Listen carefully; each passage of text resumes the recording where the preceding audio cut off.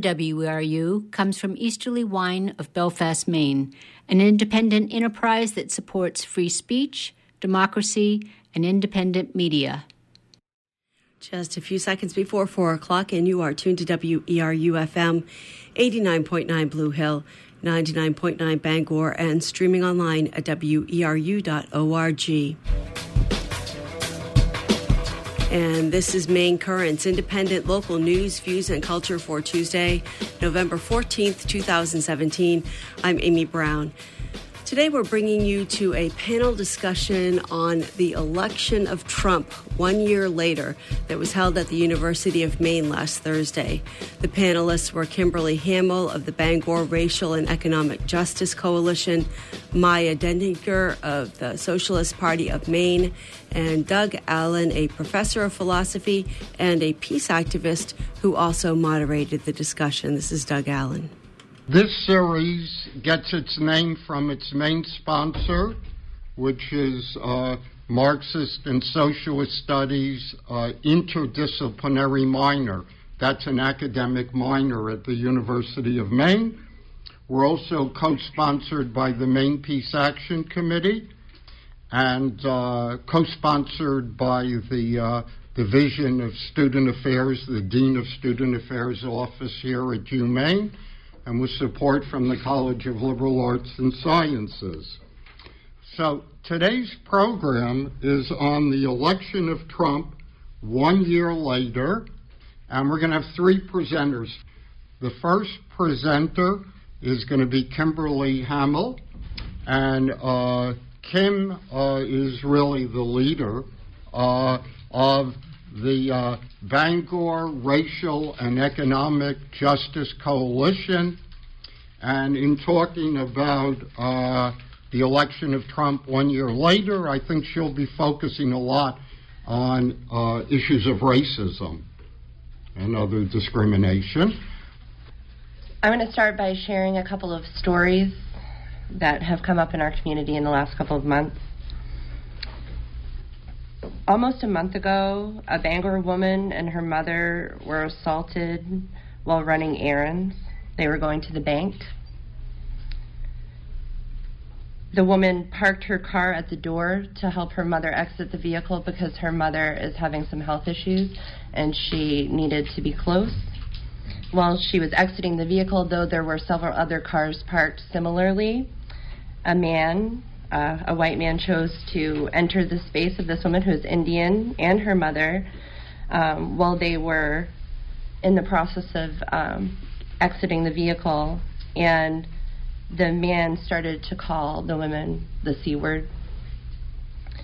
The woman quickly attempted to leave to move the vehicle because it was upsetting the man, but the man did not move away. He continued to confront the woman's mother, so she got out of the vehicle again because she was scared for her mother's safety. And when she returned, the man said to her, "Get the F out, you C word."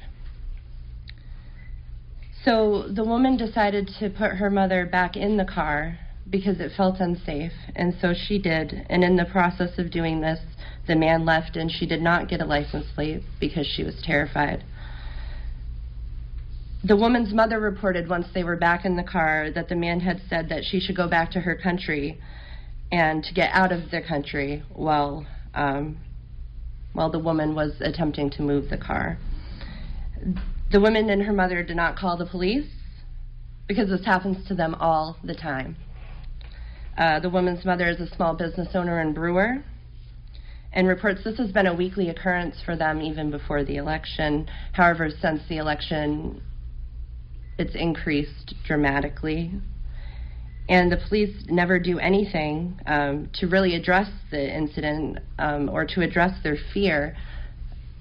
And that's something that, as a community, we need to address. In September, a Holton woman was assaulted during the End Violence Together rally in March in Bangor. A different white man, a different agitator, and not a participant of the event, entered the space of the woman and her mother while they marched. The man was wearing Confederate flag regalia. the man, again, entered the personal space of these women and started to engage them in a conversation about race. The woman in this situation became angry and flipped the man's hat off his head. And then the man assaulted her. He punched her. He hit her in the head. He choked her and pushed her over the side of a bridge. The incident was not classified as a hate crime, though. It was declared as mutual combat. The police didn't press charges on either one of the people involved.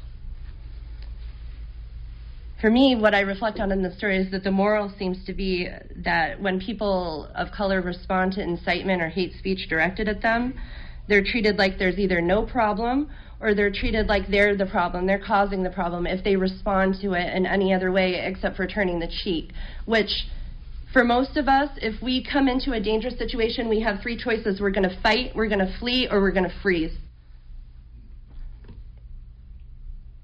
The impact of this happening is that these women don't feel safe. These women were approached together. They were not alone in the community. They were together with their mother.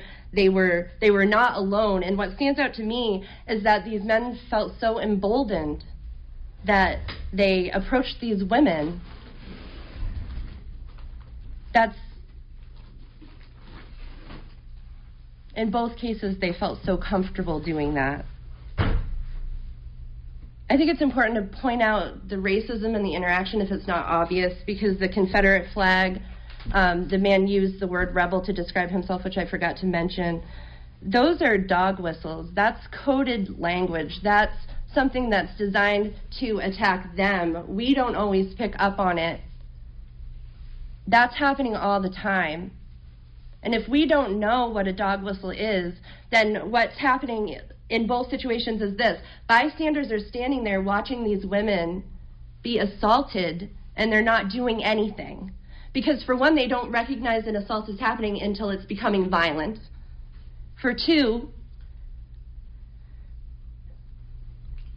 most of us feel afraid when we see something happening like that. Some of us will engage and some of us will stand back because we're afraid. And so that's something that as a community we need to start to address too, is our fear. Do we want this community to be a safe and comfortable place for everyone? So I want to talk about the Trump effect, what the data tells us about increase in hate, increase in racism, increase in Islamophobia, increase in transgender violence, increases in violence and hate across the board. 1 week following the election, ProPublica reported hate crimes were up, but the government's not doing a good job of keeping track. We're not doing a good job of keeping data, so we know exactly how many crimes are happening. So we know every day what the landscape of hate is in our country. We don't know. What we know is that 1 month following, there were more than 1,000 acts of bias reported. And 3 months after the election, there was a jump in hate violence reported across the country that has not been quantified yet. But what we know is that there were over 300 incidences that occurred on university campuses and in K-12 schools. And we're talking about 3 months in. When we hit to 10 months after the election, the Center for the Study of Hate and Extremism at California State University, San Bernardino, backed up this data with their own study. And what they found is that across the board, there's been at least a 5% increase from 2015 to 2016. It marks the first time in over a decade that this country has experienced a consecutive annual increase in crimes targeting people based on their race, religion, sexuality, disability, national origin. In Maine, we don't have a system to analyze this data, but what we do know is that data kept on hate crimes showed that from 2015 to 2016, there were 98 victims of hate in Maine. And from 2013 to 2014, there were 60. And so if my math is correct, and somebody who's better at math can call out the actual number if I'm wrong, it seems to represent a 63% increase. And I'm the one who's analyzing these numbers. No one else in our community is doing that.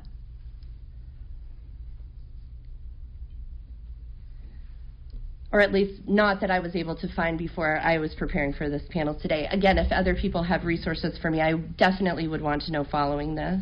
But in preparation for this panel, I attempted to follow up. I wanted to find data about our community. I wanted to find out about UMaine. I wanted to find out about our schools. And what I found out was that there isn't a formal data collection method. There isn't anyone quantifying. And I think one of the reasons why is because even if we look at the situation with the woman who was violently assaulted for flipping a man's hat off his head, that a lot of times these incidences of hate are not quantified unless the person is turning the other cheek and is doing nothing to defend themselves, is doing nothing to protect their liberty or defend their liberty. And I think as a community, one of the things that's coming up for us is that we're not having hard conversations about what that looks like. We're not talking about from another person's perspective, what is it like to not be able to be free to walk through this community without seeing a dog whistle or experiencing one? And is that a safe and comfortable community for everyone if that's happening here? Our community has some real strengths. We have over 100 community justice organizations in Penobscot Valley alone. There's strong grassroots organizing presence here. We have a citizens initiative process here.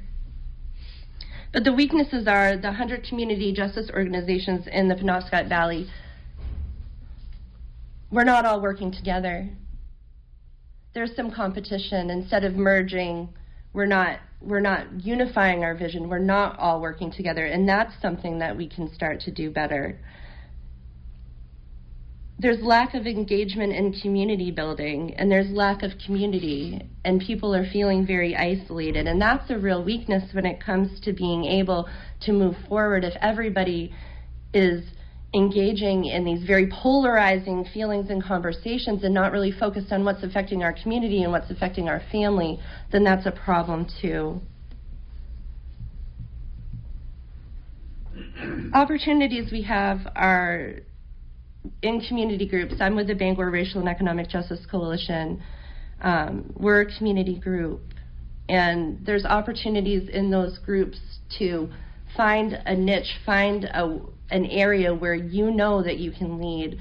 In our community, we started to address hate by coming together and showing our community was responding to it.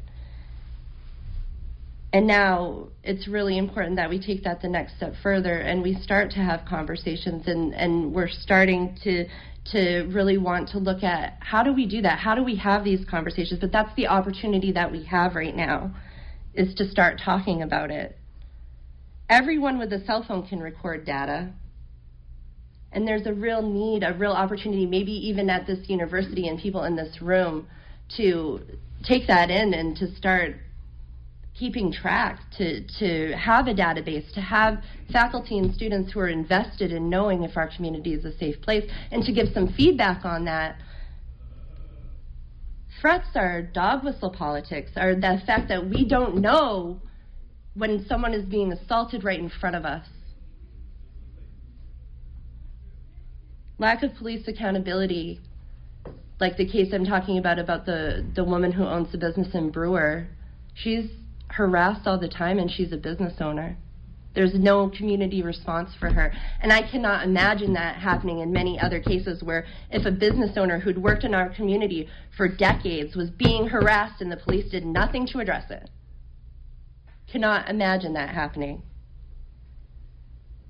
And follow through. There seems to be a real lack of follow through when we know that incidences have happened. We respond in the moment, we respond in sound bites, but keeping track and following through and keeping up. There's so many things that are happening in the course of a day or a week that our energy is low. So finding ways for us all to engage in the thing that moves us, engage in the area of hate or the area of concern that we have for our community to make it stronger. We cannot all address everything, but if everybody here who's sitting here and knows something is weighing on your heart does one thing, then we're making a real difference. Thank you guys so much. You're listening to Maine Currents on WERU-FM. This is a panel discussion held at the University of Maine last Thursday on the topic of the election of Trump 1 year later. Second speaker will be Maya Denninger, who teaches at several universities, institutions, and she is the statewide officer of the Socialist Party of Maine.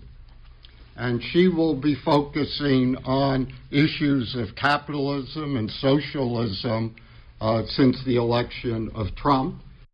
In thinking about Donald Trump, it's important to realize that everything that we're fighting against was not created by Donald Trump, but is the result of historical processes that have been ongoing for decades. The political, social, and economic crisis we are experiencing today in the aftermath of the 2008 financial crisis is a result of the severe wealth inequality caused by decades of tax cuts for the rich and the gradual dismantling of the welfare state, combined with high unemployment, underemployment, and low wages, resulting from a decline in union membership, the offshoring of manufacturing jobs, and automation. These economic policies, which favor Wall Street, big business, and the rich, have been pursued for the past 40 years by Democrats and Republicans alike. The Clinton administration, in particular, played a major role in shifting resources away from social welfare and toward prisons and police terror as a solution to poverty. This expansion of the police state was part of a racist ideology of black criminality used to divide the black and white working class. The Obama administration, in addition to supporting the far-right economic agenda of Wall Street, which continues to wreak devastating havoc on the poor and working class, oversaw the deportation of 2.5 million immigrants, more than all presidents of the 20th century combined, the entrenchment of the surveillance state, and a total refusal to seriously address the global crisis of climate change and ecological decline. There are many who viewed the presidential race between Donald Trump and Hillary Clinton as a race between good and evil. Many who torture themselves thinking if only it had gone the other way, if only she had won, things would be so different. This kind of thinking is not only unproductive, but disguises the nature of the problems we face as a society. Hillary Clinton was and is a millionaire with close ties to Wall Street, the military-industrial complex, the for-profit prison industry, and other powerful economic interests. She is a member of the class who directly profits from racism and neocolonialism, poverty, war, and environmental destruction, and her policy agenda was designed to perpetuate and advance these class interests. While the election of Donald Trump is undoubtedly an alarming development, if Hillary Clinton had won the presidency, the work we are doing to build a movement for socialism and liberation would be just as pressing. There are many who argue that Clinton still would have been better than Trump, and it is true that people have literally lost their lives as a result of his election. Heather Heyer, a socialist activist, was killed by a white nationalist at a neo-fascist rally in Charlottesville, and many others have lost their lives or been harmed in racially motivated attacks since the election of Trump, as has been pointed out by Kimberly. And this is tragic and frightening, but so are the deaths of the garment workers who perished in factory fires in Bangladesh, the innocent people killed by American bombs in the Middle East, the children who drank poisoned water in Flint, Michigan, the indigenous people displaced from their ancestral lands by capitalist forces all across North and South America. These are the victims of what is euphemistically called globalization, but what is really the white supremacist empire of American capitalism, an empire that began before Trump and would have continued even if he had lost the election. So my point here is that our struggle is not just against Donald Trump, but against the capitalist system that created the conditions for his ascendancy. Trump's racism is neither new nor unique, but built on a tradition of racist ideology used by the ruling class and its representatives in both major parties to divide the working class and subjugate people of color, Native people, and immigrants. What's new is Trump's particularly vicious rhetoric and his open support for white nationalist movements.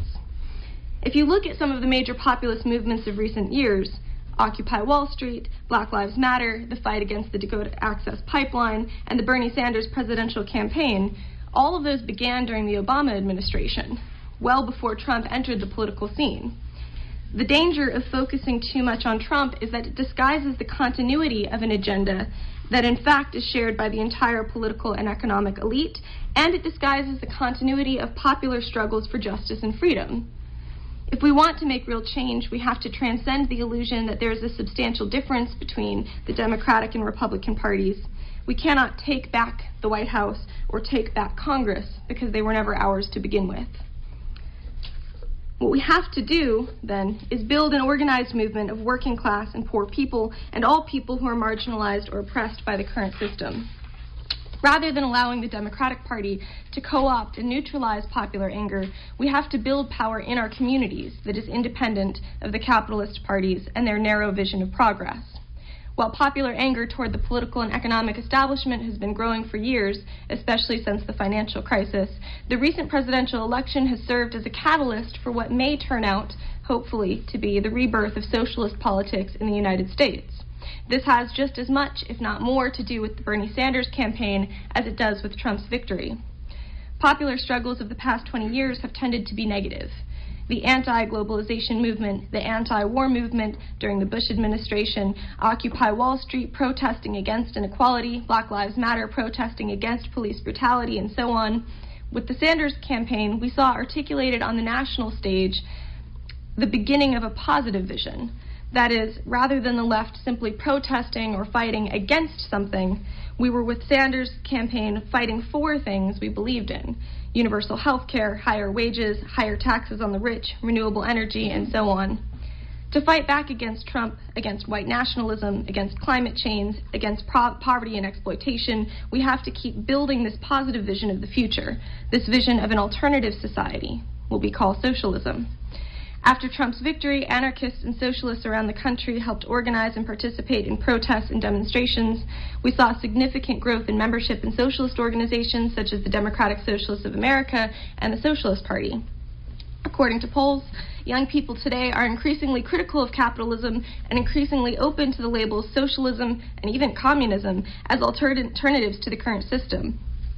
Around the country, a new generation of activists are building organizations in their communities, not just to fight local battles over public transportation or higher wages or police brutality, not just to protest the Trump administration, but to link these struggles to a broader movement for social transformation. We've also seen the rise of the anti-fascist movement, or Antifa, a decentralized movement which uses direct action to confront and disrupt the political activity of white nationalists who are emboldened by the election of Trump. Part of what the socialist movement must do is help to define what it means to be anti-fascist. As I've already argued, it is not enough to be against fascism. We must fight to articulate and realize an alternative. We've also seen the mass mobilization of women as demonstrated in the Women's March and other organized efforts of feminists to protest Trump. I was, like many, inspired and relieved to see women and allies take to the streets in such great numbers. But again, it is important to frame these protests in terms that address the root cause of current conditions and not just the symptoms. We don't just need female leadership of the oppressive systems already in place. We need to harness that energy and direct it toward accomplishing what has always been the goal of radical feminism, dismantling oppressive and patriarchal systems like capitalism. So my sense of some of the sentiment behind the theme for this talk is to serve as a way to process some of the events of the past year, to look back on what has been accomplished in response, and to look forward to how we can continue to organize to address the consequences of the Trump administration and the conditions that led to it. So I'd like to shift now to talking about more concrete subjects, namely what specifically we have been doing in the Socialist Party of Maine and what we hope to accomplish in the future. To give you a little more context, the Socialist Party of Maine is part of the Socialist Party of USA, a national FEC-recognized political party dedicated to fighting for socialism through a combination of community activism and participation in electoral politics. The Socialist Party operates with a decentralized structure based on feminist and democratic values. We call for organizational structures based on rotating and fluid leadership, gender balance, and processes that welcome and enable open and equitable participation in discussion and decision-making. We call for the abolition of every form of domination and exploitation, whether based on social class, gender, race, ethnicity, age, education, sexual orientation, or other characteristics. And finally, we call for social ownership and democratic control of productive resources and for a guarantee to all of the right to participate in societal production and to a fair share of society's product in accordance with individual need. In pursuit of these goals, we have open meetings in which we plan events and determine strategies to help support and build alliances with other community organizations, and we also try to run our own candidates in elections. Over the course of the past year, we have worked with Food and Medicine to help them build community gardens, and we have tried to support their efforts for Transportation for All. We also will be helping with the Solidarity Harvest, which helps to provide food to struggling Maine families. We want to continue working with Food and Medicine and hopefully develop even more of a relationship with them in the future. And it's looking good because as of last night, Adam Thiessen of Food and Medicine and I are in a band together with Tom Whitehassler of the Socialist Party of Maine. So if you need a band for a gig, let us know. Our members have also attended meetings of the Bangor Racial and Economic Justice Coalition to learn about the work they're doing and how we might be able to help support it. Other members have attended Maine Prisoner Advocacy Coalition meetings, and we are working with them now to plan a prisoner advocacy event. Other members have gone canvassing with the Maine People's Alliance to support ballot initiatives that they're working on. So a lot of the work we do revolves around helping other organizations do the work they do. The key for us, though, is to connect this engagement with local struggles with our analysis of capitalism. Community organizations, and since I'm on a college campus, I'll add student organizations, cannot function effectively as islands. We believe that all of these struggles against poverty, against sexism and sexual violence, against racism, against the exploitation of indigenous people, against the privatization and profitization of the prison system, are linked. And only through organizing together and building consciousness about how and why these struggles must target the capitalist system will we be able to succeed. We also have begun to participate in electoral campaigns. Most recently, one of our members, Seth Braun, ran for Bangor City Council. He didn't win, but he did get about 15% of the vote, which was really incredible given the fact that it was his first time running for office and our first time running any kind of campaign. We also have more members planning to run for Orono Town Council. Spoiler, I might be one of them. And our goal is to run candidates for the 2018 election on the local, county, and state levels. Ideally, we would like to run a gubernatorial candidate as well. As we aim for these goals, we are focused on continuing to grow the Socialist Party. Just this past week, we had a new chapter form in Belfast, so there are now 3 local chapters in the state, and more likely to form soon. Our membership is growing rapidly, and with a number of active members, we are able to focus on popular education efforts, like helping to organize and be present at community events like the Earth Day celebration, the Climate March, the Inclusivity Rally, various Pride events, etc., and by having our own education events, like the Universal Healthcare talk we gave over the summer, and a feminism and socialism discussion being held next Tuesday. In sharing our analysis of capitalism, we hope to increase class consciousness and therefore increase participation in struggles for change.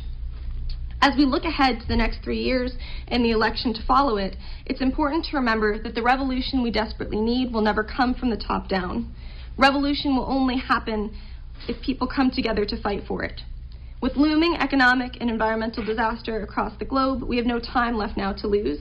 I would obviously like if everybody joined the Socialist Party, but at the very least, it is important for everyone to join with some struggle for freedom and equality in their community, and preferably not just groups that focus on ephemeral protests like marches and rallies, but organizations that look ahead to strategically build community and political power and that seek not only to protest but replace oppressive systems. With mass mobilization, we can change the world that led to the election of Trump. Greed, white supremacy, patriarchy, the most horrible aspects embodied by the Trump administration are not just attitudes that we can erase or suppress by electing someone like Jeb Bush or Hillary Clinton or Michelle Obama the next time. They are symptoms of a global economic system. To fight it, we need to mobilize, we need to organize, and we need to fight for a revolution to fundamentally change our social, political, and economic systems. We need to build a society that doesn't just condemn oppression, but abolishes it. Only then can we build an alternative society of universal peace, freedom, and true equality. This is a panel on the topic of the election of Trump 1 year later that was held at the University of Maine on November 9th. You're listening to Maine Currents on WERU-FM. The final speaker is Doug Allen, professor of philosophy and activist with the Maine Peace Action Committee and the Peace and Justice Center of Eastern Maine. So I'm going to focus on violence. Violence is nothing new, but what, in terms of the genocide of Native people, slavery, and endless examples one can give. So what is different about violence during the election and since the election of Trump a year ago?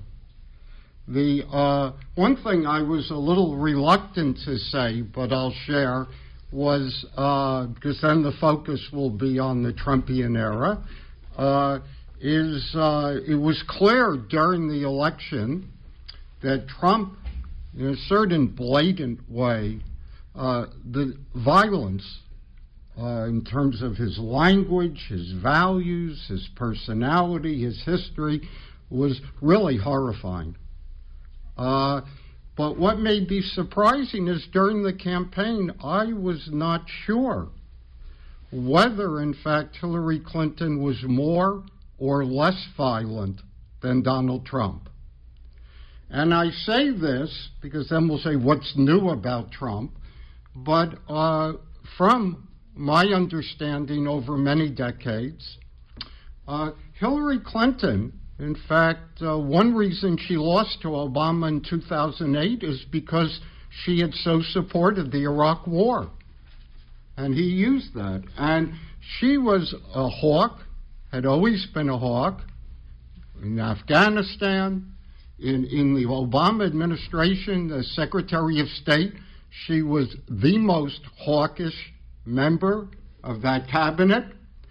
And she had supported all of the big trade agreements that imposed so much violence on workers throughout the world and in the United States. And in fact, she identified with the Wall Street corporate interests, which, as I'll try to show, are at the heart of economic violence. So what is new about Trump? It's not the violence, but there is a lot that's very new that we have to address.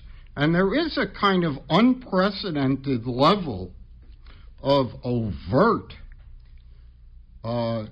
terrifying violence that in many ways is unprecedented, at least during my lifetime, from any president.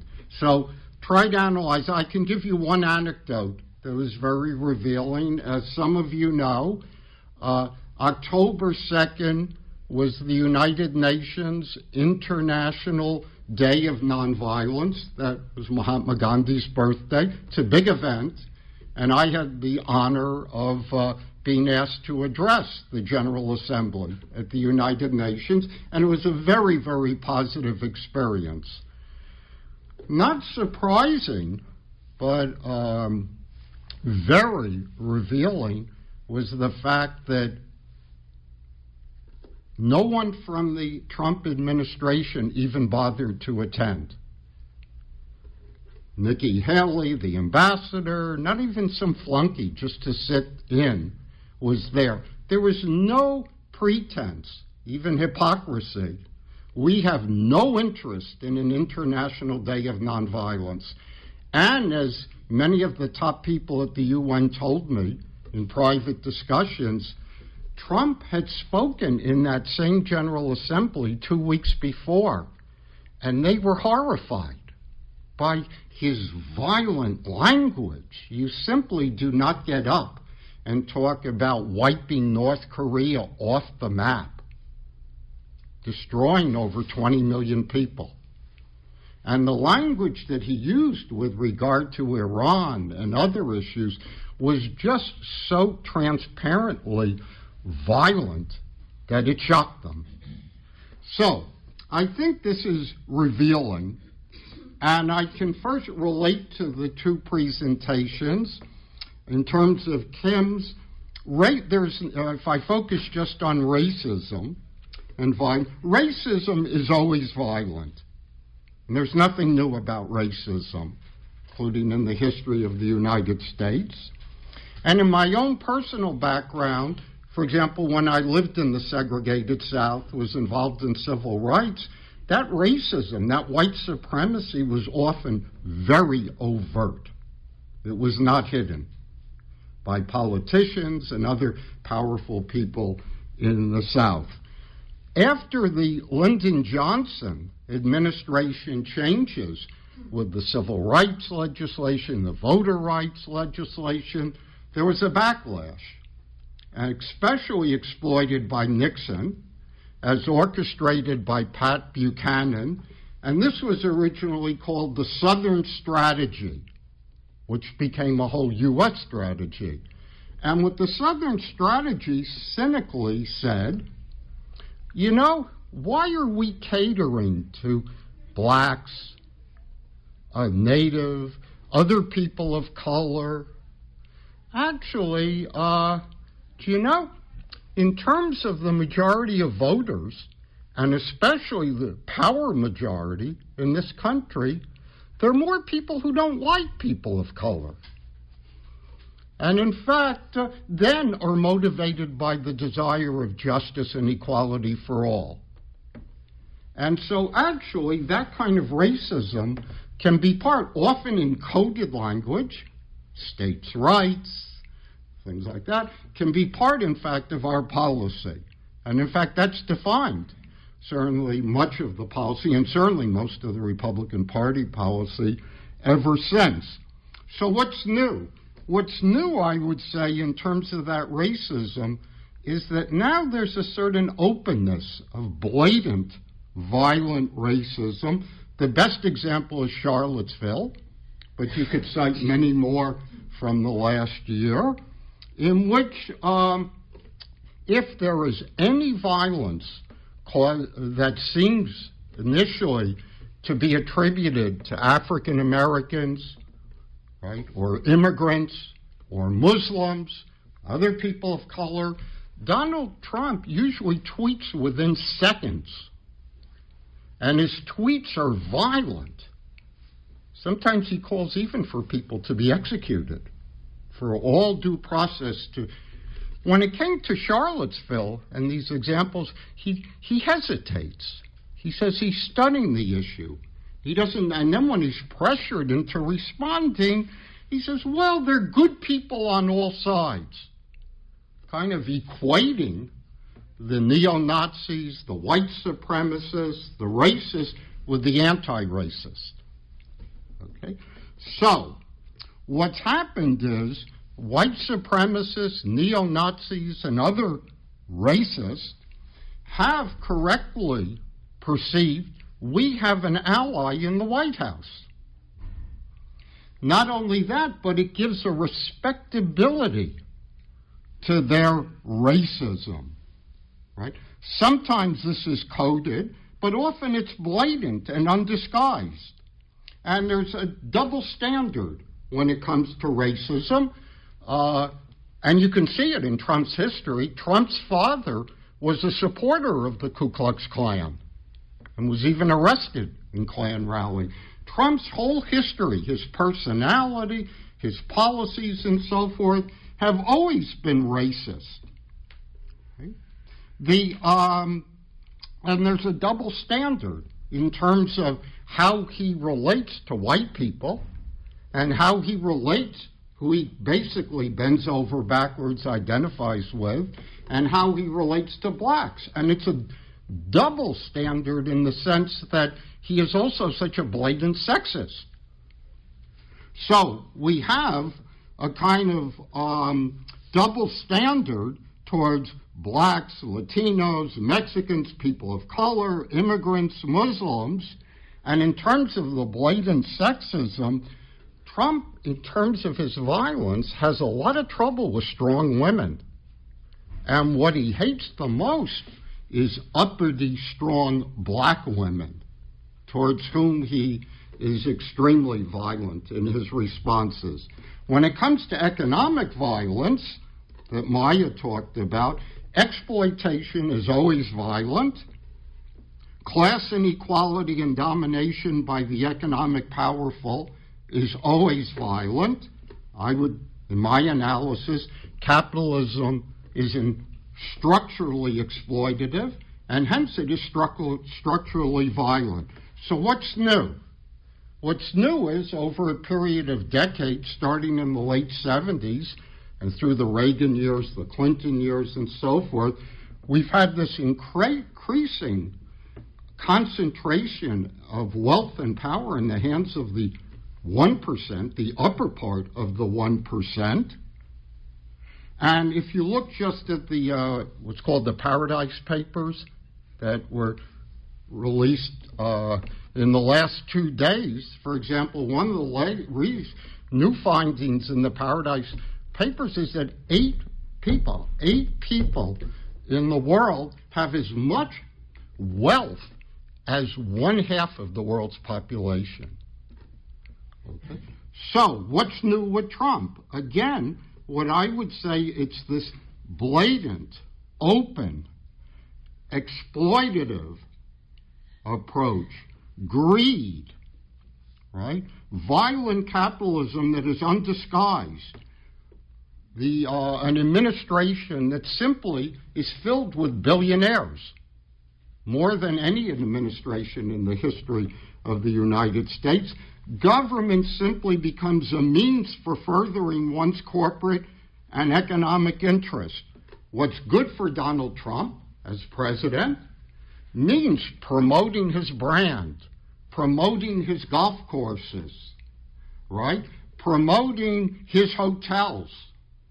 What's good for him is supposedly good for the country. What's good for the elite, the wealthy, is supposed to be what defines the real America in the most violent ways at home and abroad. So let me just say there is that level that I'm talking about of overt violence, but in my analysis, this is a small part of violence. You know, it's what gets the attention. And so what I would add is just, in the course of time, just add quickly, is most 90% of violence is not that kind of overt physical violence. We have multidimensional violence that we see in the Trumpian policies in the last world. Namely, language can be very violent, and we've never had a president who uses more violent language. We have psychological inner violence. Donald Trump is a psychologically unstable human being who simply lashes out. Psychologically, if he feels you're his friend, you praise him. And you can be the worst dictator or autocrat. If you praise him, he likes you.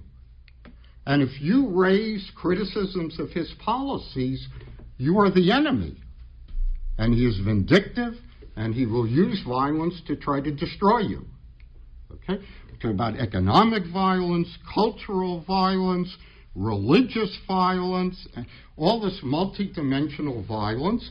And if you look at the Trumpian supporters, the base of the strongest supporters, they are angry, and often legitimately angry. There are real reasons and causes as to why they're angry, but they tend disproportionately to be older, disproportionately less educated, disproportionately white, especially white males, and disproportionately more fundamentalist and evangelical Christians.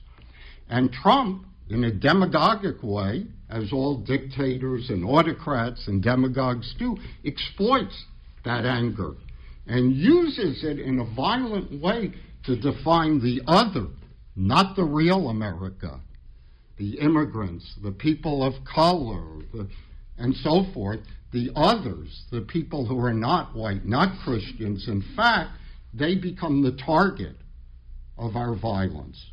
Okay?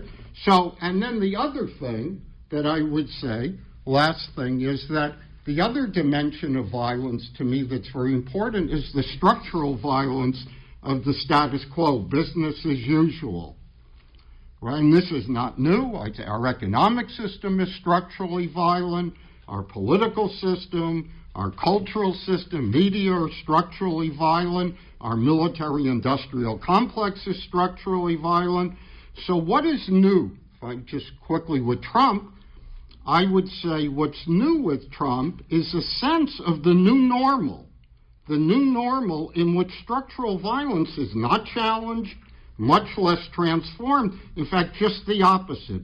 After horrific acts of terrorism, right, throughout the world and in the United States, the Trumpian administration and allied responses to such violence and terrorism is we need more nuclear weapons. We need more weapons of mass destruction, right? When there's gun violence, what we need is more guns. And we need more guns on campuses, in houses of worship, in malls, in all aspects of our life. This becomes the new normal, not something that we should challenge. One last example, when it comes to environmental climate change, the environmental violence and the catastrophe we face, what is Trump, his spokespeople's response? The kind of science that goes on in this campus is phony science. What are scientific facts are just alternative facts or not facts. And in fact, what we should do in terms of fossil fuel corporations and so forth is we need less regulation, not more regulation, but no regulations so they can simply do their thing. So I would say just in conclusion, so this becomes the new normal that we have to resist. So just the last sentence I'd say is that the good news to all of this violence is of the past year is that for the overwhelming majority of us who are concerned about the state of violence in our lives and in the world, Trump and his violent allies provide us with urgently needed and meaningful ways of nonviolent resistance and mobilization. And I see this every single day now. In the community, people who have been sitting on the fence, who have, even those who don't contribute to the violence, but it wasn't their problem. They were silent, they seem complicit. Now we're horrified and motivated. And you see that especially with the students and young people who have tended to be cynical, in certain ways apathetic, for good reason. More and more I see every day young people becoming engaged and realizing that unless they respond to all of this violence, in fact, they will have no future world. So I think that's the encouraging thing. It gives us lots of opportunities to become engaged in meaningful ways. Okay, thank you. That was Professor Doug Allen, the final speaker on last week's panel at the University of Maine on the election of Donald Trump 1 year later. Unfortunately, we don't have time to bring you all of the question and answer session that followed, but we'll end with a question about attitudes toward the next election. I'm wondering about, I really appreciate the high ideals that I'm hearing. I wonder when high ideals can prevent incremental steps. So, there are people who will be thrown backward by the high ideals, and I fear that we're not going to capture them. But to crystallize my question, would Michelle Obama as a candidate for President of the United States be a good thing or a bad thing? Will you vote for Michelle Obama? I feel as if Maya Denninger, maybe you wouldn't. And I find that frightening. Yeah, okay. Well, May?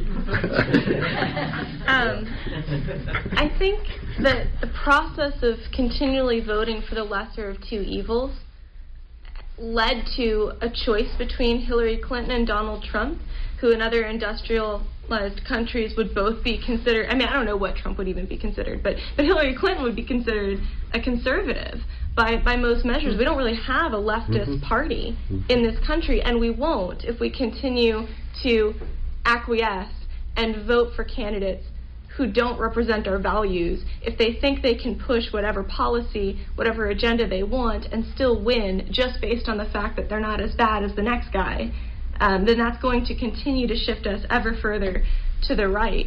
And so I think voting for third-party candidates, many people think of that as wasting a vote. I think the only way you waste for your vote is if you vote for somebody you don't believe in, who doesn't represent your values or your interests and represent change.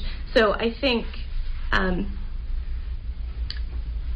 that many people are frightened at the idea of Trump's or people like Trump continuing to win elections because we're splitting the vote.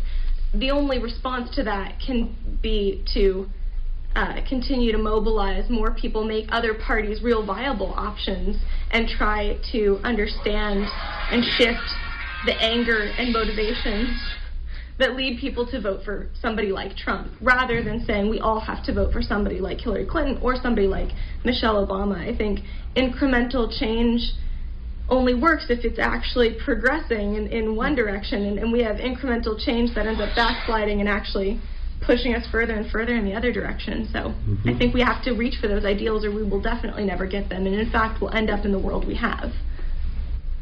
Did you have anything you want to add to that? Yeah, I have the same thought a lot of the time about how do we take the high ideal and make it pragmatically workable in the community right now. And so what I think I hear you saying is that someone like Michelle Obama seems to be a middle ground, right? She seems to be someone who encapsulates a lot of the different things that as a country we would want. We want equality. We want somebody who's a voice for children. We want somebody who's a voice for women. I think there's a lot of problems in our political system itself. And so looking at, Maya just was talking about conservatism in the Democratic Party, that Barack Obama and Michelle Obama, by most measures, are conservative. Our country has moved right. Our country has moved towards, I would say, capitalist, like fundamental extremism with capitalism and corporatism. And so Michelle Obama would be a conservative candidate by most measures. And if we're looking for left progressive progress, we need to look outside of the corporate Democratic model that has sort of taken over the Democratic Party, because we're not seeing any change in that model. We're actually seeing the entire two-party system go to a fundamentally extreme place where, you know, for example, last year in Maine, we're talking about, people who are Democrats are talking about welfare reform, and they're talking about limiting access to food. And that's a great idea for welfare reform. For me, that is an example of how we have moved left. We're not talking about how to make it so the majority of people can access services that they need. We're concerned about this one small group who might be abusing their services, and so in limiting what this one small group can do, we are making it so the majority of people cannot access the service. And so that's a problem. And so if we don't look inside of the candidates that we're choosing and the model that we're choosing as Democrats and as progressive people, we are going to continue to go right, and we're going to scratch our heads and wonder, how are we going right when we have the majority of the people in our country, when we have the base of people who support change and will vote for change every 4 years in droves, and we keep going back. And so that comes to who we're choosing as candidates, and Michelle Obama would be an example of that. And so I think that in and of itself is a really difficult conversation for us to have. This is a progressive community that is conservative. We're not pushing forward reform. What we see as reform is limiting food access. 34% more children are hungry under Paul LePage, and Maine Dems are talking about limiting food access as welfare reform. So that's something that is weighing on me as a person who's involved in this community. And so that's the one example I can come up with right now, and I hope that was helpful to you. Yeah, I hope I don't sound like the most conservative here of the panelists, but no, I always contextualize things. And in voting for president, for example, usually I haven't voted for the Democrat. Most times I voted for, like, Fred Halstead, who was the Socialist Workers' Party candidate out of Chicago. I voted for Dick Gregory for president, the comedian and activist. I'm not sure if I voted for Pat Paulson, the comedian. He certainly was more progressive than any of the candidates. And I voted for Ralph Nader. I actually voted for Hillary Clinton. Held my nose, had no illusion. It's just the idea of Trump being president was so horrific. And I had to think about, like, friends of mine, for example, who are transgendered, or people like this, living right now every single day under terror. Every single day. And I said, well, I just can't forget about, but the way I approach this is, which combines a little bit of this, is I don't think change comes about exclusively or even primarily through electoral politics. So what I say to people, my approach is, you can support a candidate or not, enthusiastically or not. Often it's a good thing to do, but 90% of your work should not be with electoral politics. It ought to be grassroots organizing, bottom-up kind of change. Significant changes often do not come through some formal legislation. There are all other ways that history changes. So I would say, if you want to work in electoral politics, fine. And sometimes we can be enthusiastic about certain candidates. I would have been more enthusiastic about Michelle Obama than Hillary Clinton, but I would have had no illusion, that in some way now we've elected. So, and that was the problem under Obama. A lot of people who were very critical of Bush didn't want to criticize Obama, and hence they didn't do the activist work. Right? But I think we have to keep our ideals, because that gives us a vision. That's not all of life. But without a vision, we cannot be successful in building a movement. The final lecture in the fall semester Marxist and Socialist Studies lecture series will be held this coming Thursday. It's at 12:30 p.m. at the Bangor Room of the Memorial Union at the University of Maine. And the topic will be 4 foundational theories of labor activism in Maine. You've been listening to Maine Currents, independent local news, views, and culture here on WERU every Tuesday afternoon at 4 o'clock. I'm Amy Brown. Stay tuned for Democracy Now! Coming up next, followed by a night of great music here on your community radio station, WERU-FM, 89.9 Blue Hill, 99.9 Bangor, and streaming online at WERU.org.